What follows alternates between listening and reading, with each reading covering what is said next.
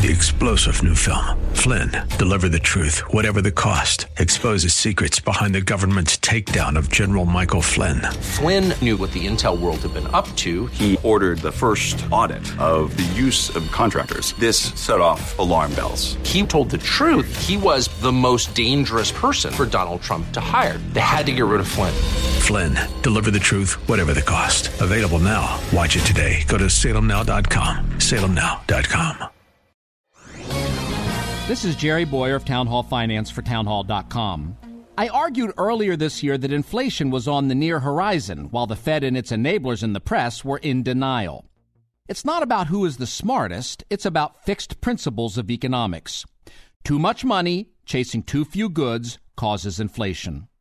Our central bank is enabling colossally high spending and borrowing levels by creating new money supply.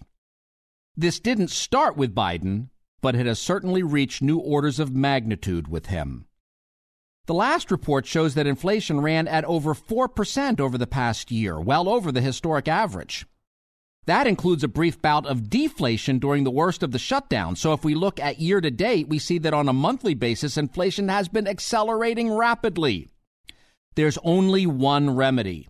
Government needs to cut spending, and the Fed needs to stop printing. Nothing else.